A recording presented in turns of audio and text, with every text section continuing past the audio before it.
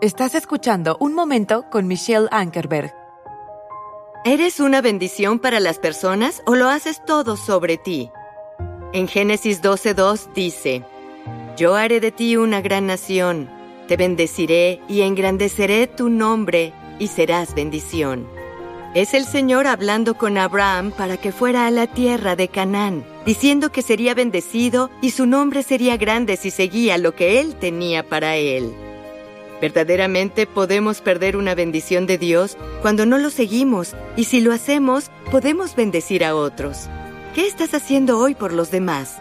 Oro para que no lo hagas solo por ti, sino que te acerques a las personas y les muestres que te importan y también ores por ellos.